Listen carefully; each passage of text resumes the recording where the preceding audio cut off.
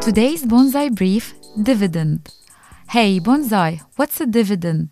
A dividend is a portion of a company's profit that is paid out to its eligible shareholders. A high dividend stock is one that people buy because it pays a high dividend and not because they expect the stock's value to rise. Hey, Bonsai, how are dividends paid?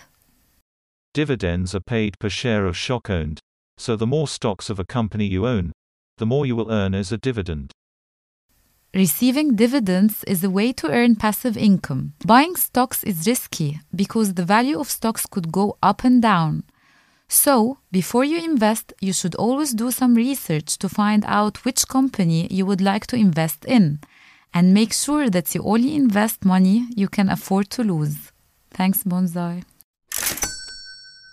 Bonsai Money is brought to you by moneyforyou.org. Visit at Bonsai Money on all socials.